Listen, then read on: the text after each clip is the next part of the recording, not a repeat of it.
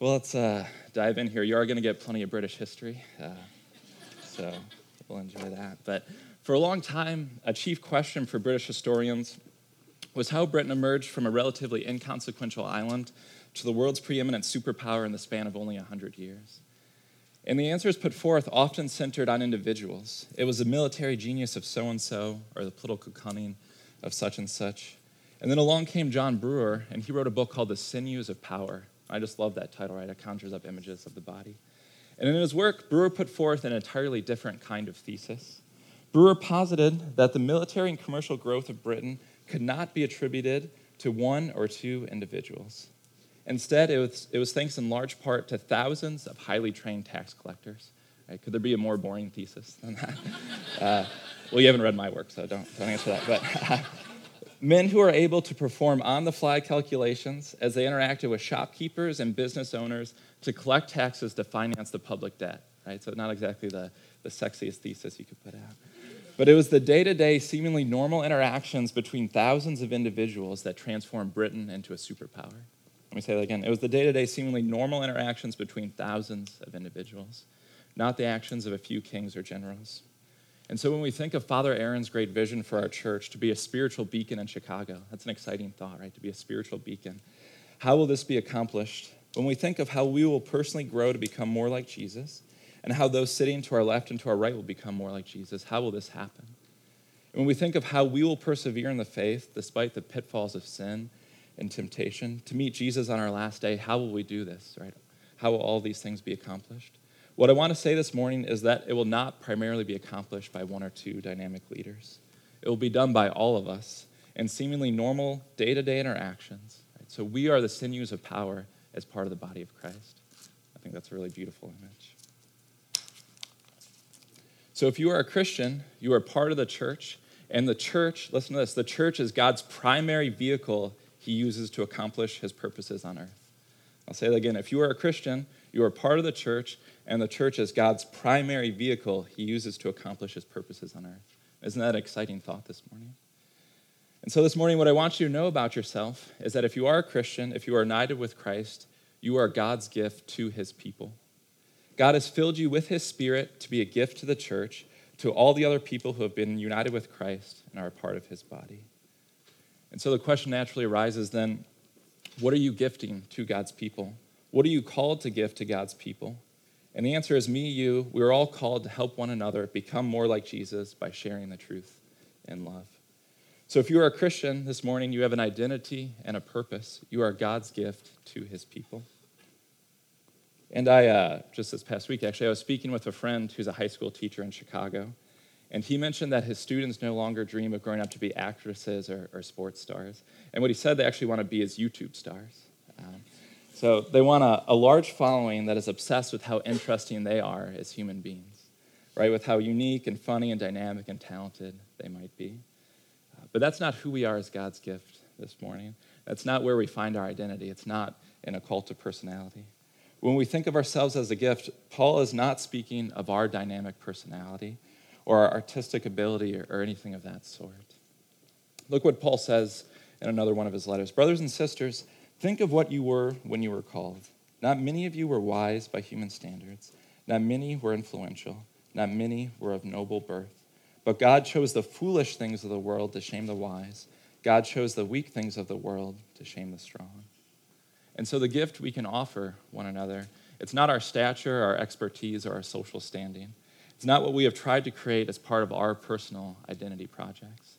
It's not what we work so hard to project to the world, and thank God that it is not those things. The growth of the Church of God is not dependent on how dynamic or engaging you and I are. And it does not depend on artistic ability or any sort of business savvy. And all those things can be and are important, but the weight of building up of God's church by our own sheer force of personality would be overwhelming.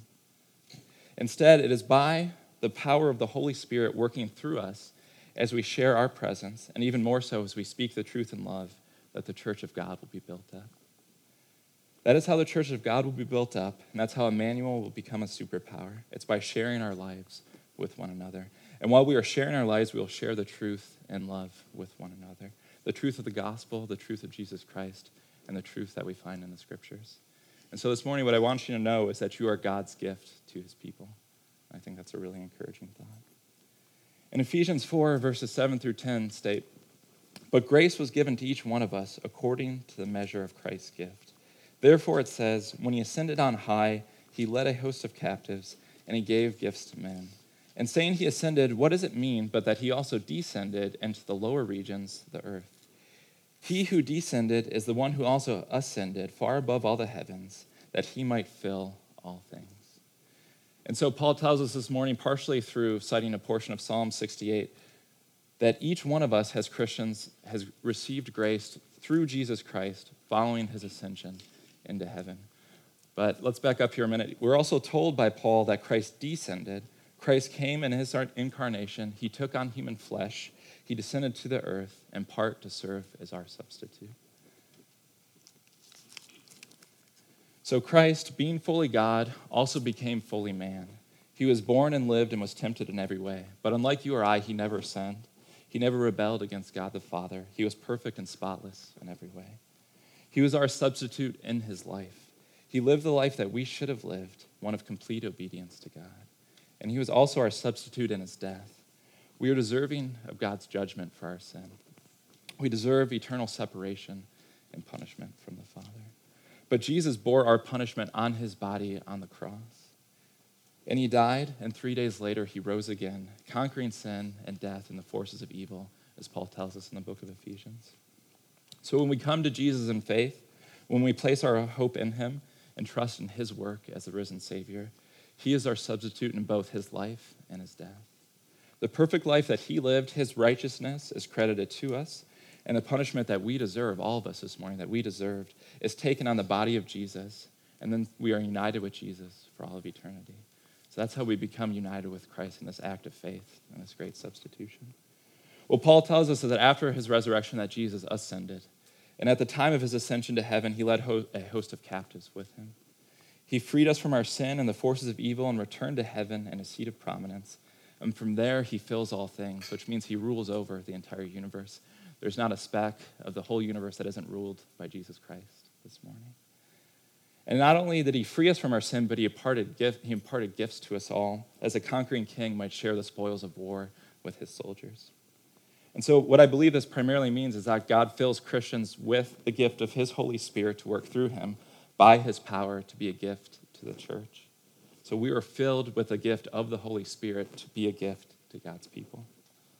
And again, we are a gift in that we help other Christians to love Jesus more and to become more like Jesus.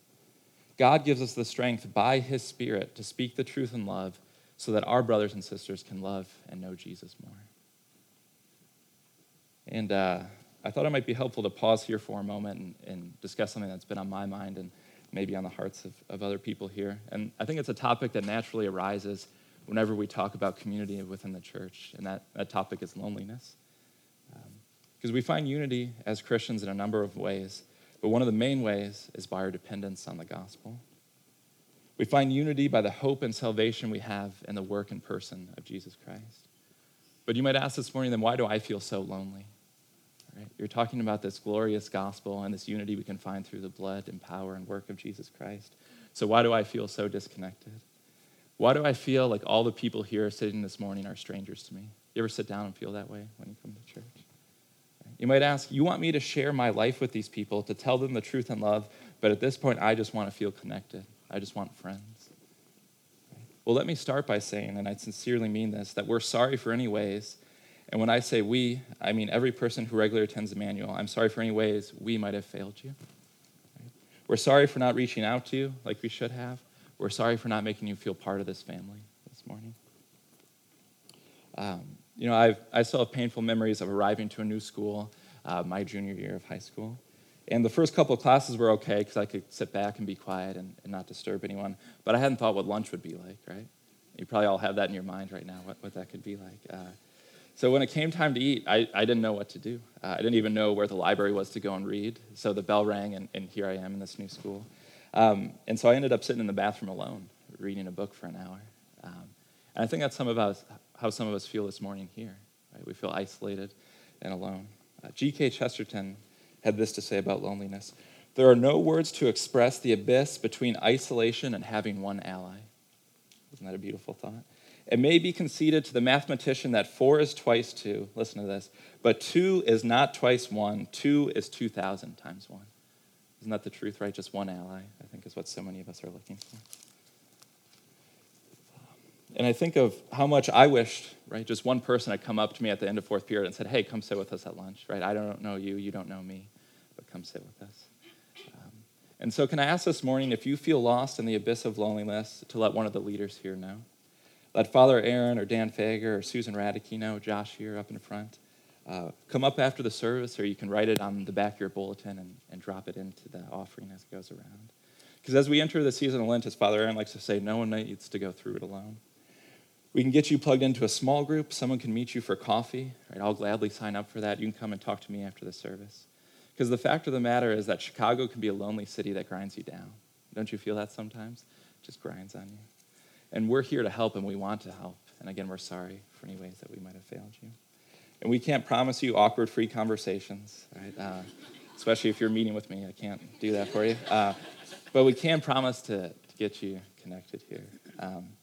And on a more lighthearted note, I think a lot of us have we have an irrational fear of awkward conversations. I read a letter just a while ago from a son to his father on the American frontier, and he listed what he was scared of, and he said, the complete darkness, the threat of sickness without a doctor nearby, wild and rabid animals, and raids from warring tribes. But curiously absent from that list is his fear of awkward conversations. And so I think that could help put things into a little bit of perspective for us, right? That at least we don't have wild and rabid animals that are after us. But all that to say, a few moments of strange silence isn't that bad if it could mean a friend later on. That's what I want us to hear this morning. So Paul goes on in verses 11 through 12 stating, and he gave the apostles, the prophets, the evangelists, the shepherds, and teachers to equip the saints for the work of ministry, for building up the body of Christ.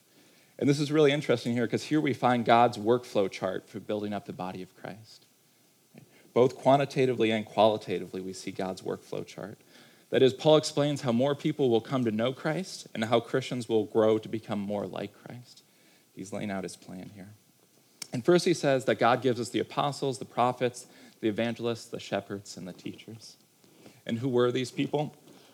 Well, they were most likely recognized officers in the early church, but I want us to notice about all of them that they all had the task of being heralds of God's word. They were all called to preach and teach the good news of Jesus Christ. So again, we might think of Father Aaron, Susan, our bishop, people who hold offices and have the task of devoting all or part of their lives to proclaiming God's word to God's people, of teaching it, unpacking it, and explaining it. And to what end, right? What is the goal of what they're trying to do? In part, the purpose of having these leaders is to equip all the saints for the work of ministry. But before I get to that statement, I just thought I'd point out that we live in a society where specialization is equated with efficiency and excellence. Right? And in fact, specialization of labor is one of the bedrocks of capitalism. And when I wrote that statement, I realized I might get tense, right? Is he going to say something for or against capitalism? Actually, I'm going to talk about Donald Trump. So, I'm just kidding.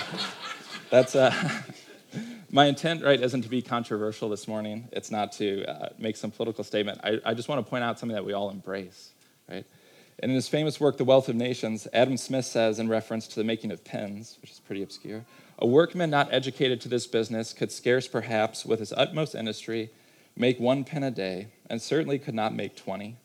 So Adam Smith says maybe one guy on his own could produce 1 pen a day. But he goes on to say that if you split the individual tasks of pen making apart so that one man draws out the wire, another straights it, a third cuts it, a fourth points it, a fifth grinds it, you could perhaps make 12,000 pens in a day if 10 people really put their hearts and minds to it. So specialization, we have been taught, is the key to efficiency and growth. But Paul tells us that our leaders, our pastors, those who minister the word to us, do so in order to equip all the saints for the work of ministry. So when we think of ministry, we don't think of specialization, we think of all of us together. It's not the task for a few, chosen few, it's everyone's calling on a day-to-day basis. So our leaders pour into us so that we can pour into one another.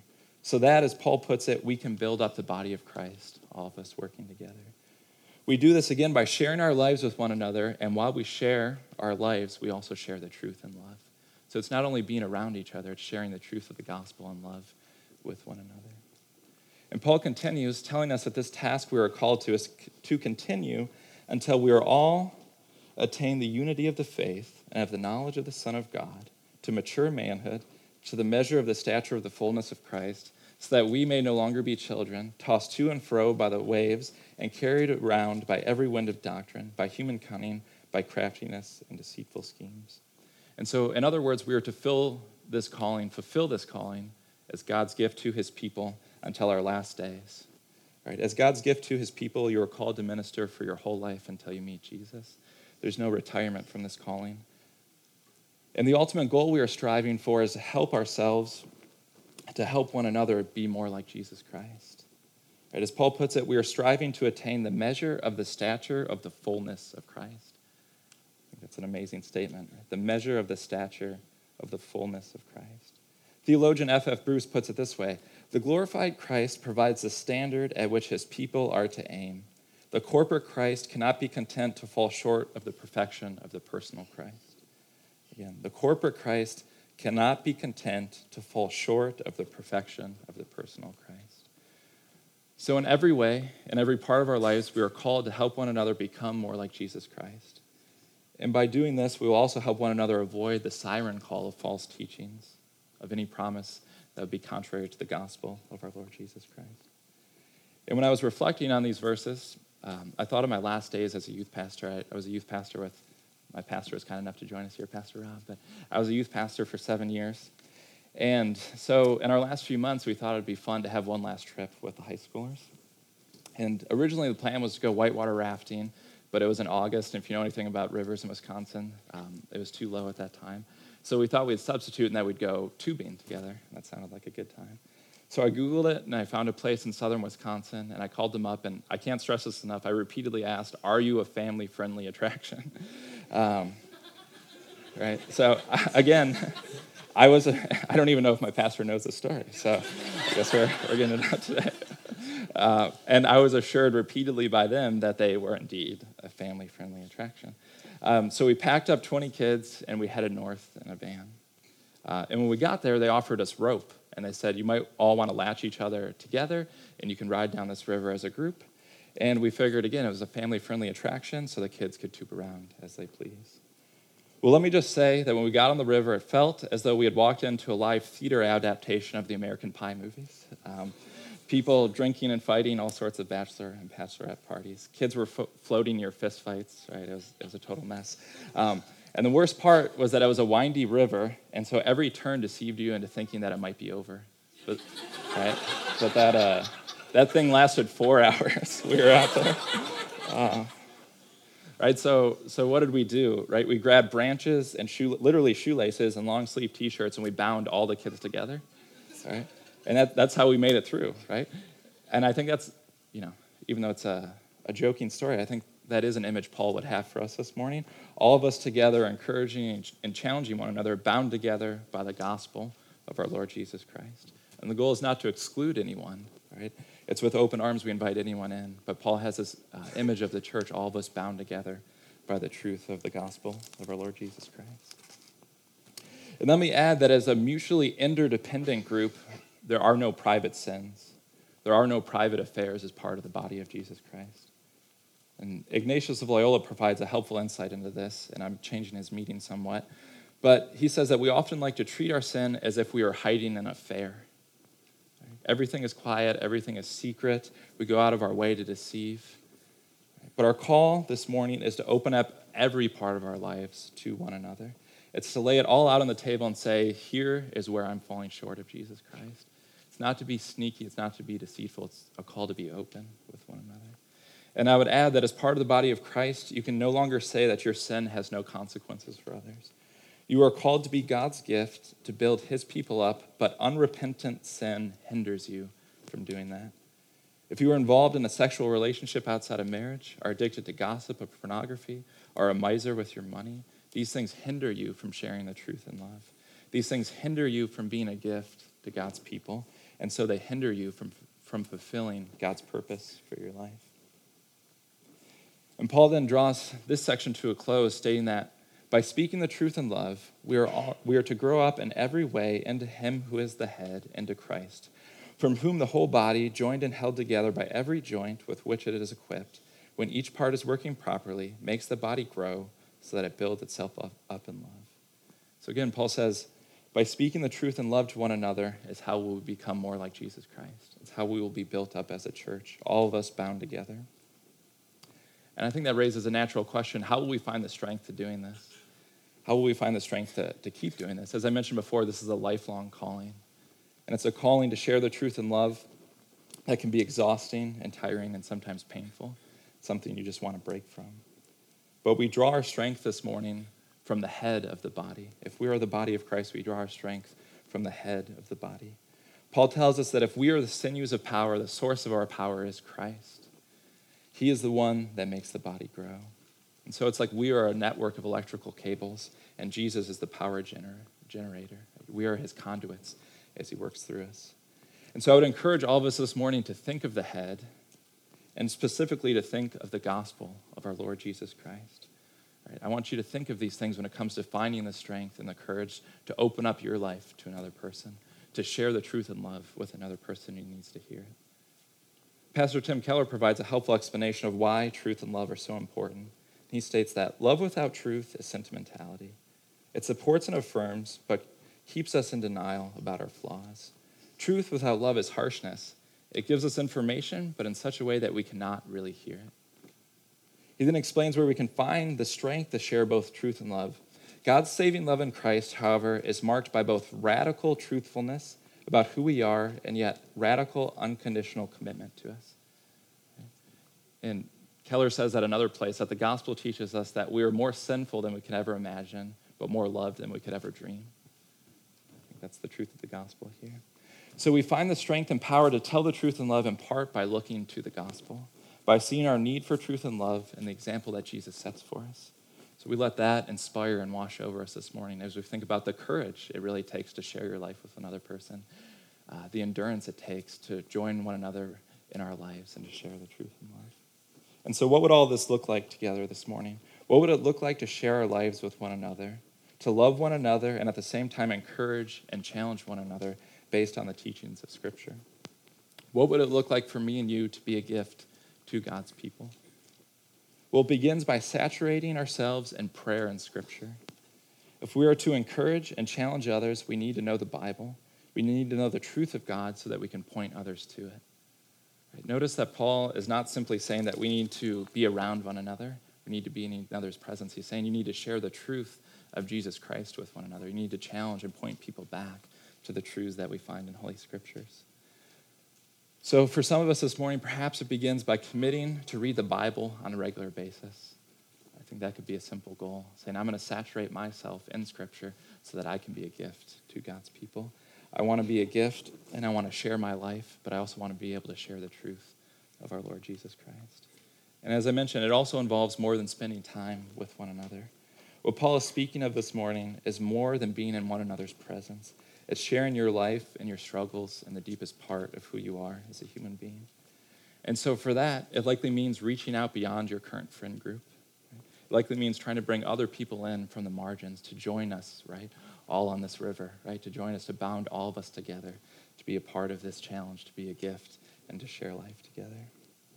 It involves inviting friends into your life. And I wanted to encourage you that this morning, to be thinking of who in my life can I invite in? Who in my life can I ask to be invited in?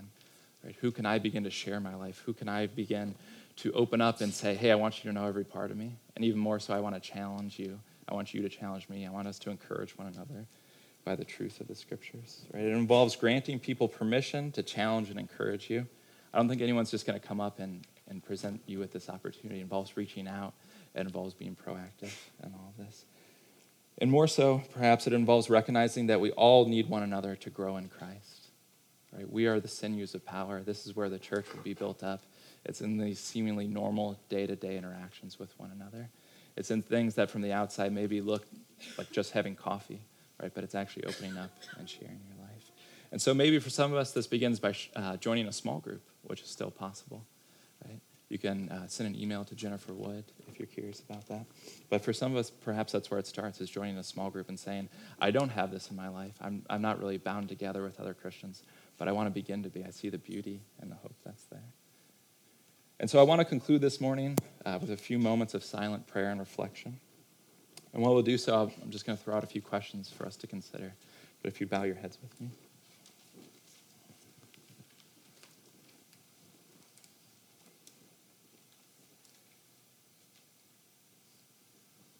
Am I right now fulfilling my calling to be a gift to God's people? What do I need to change? What do I need to do different in order to fulfill my calling to be a gift to God's people?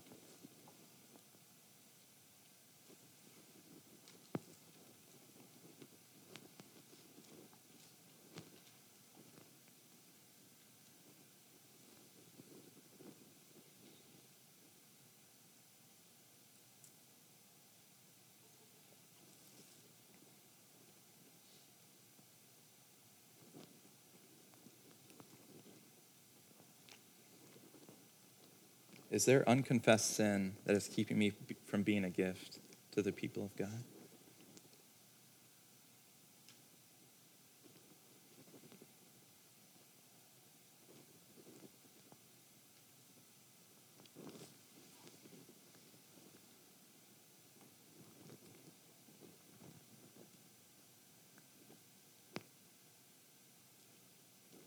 What would it look like for me to be a gift to God's people this week or this month?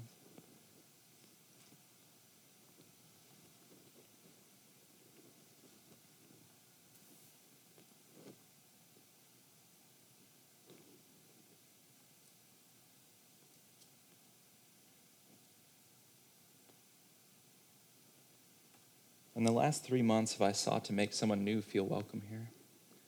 Have I invited them into my life?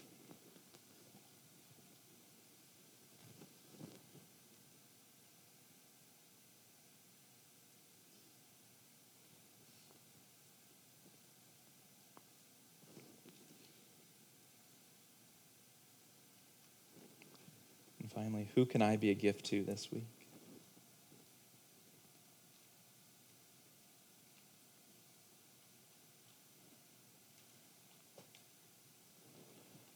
I'll close this in prayer. Almighty and ever-living God, ruler of all things in heaven and earth, hear our prayers for this parish family. Strengthen the faithful, arouse the careless, and restore the penitent. Grant us all things necessary for our common life, and bring us all to be of one heart and mind within your holy church, through Jesus Christ our Lord.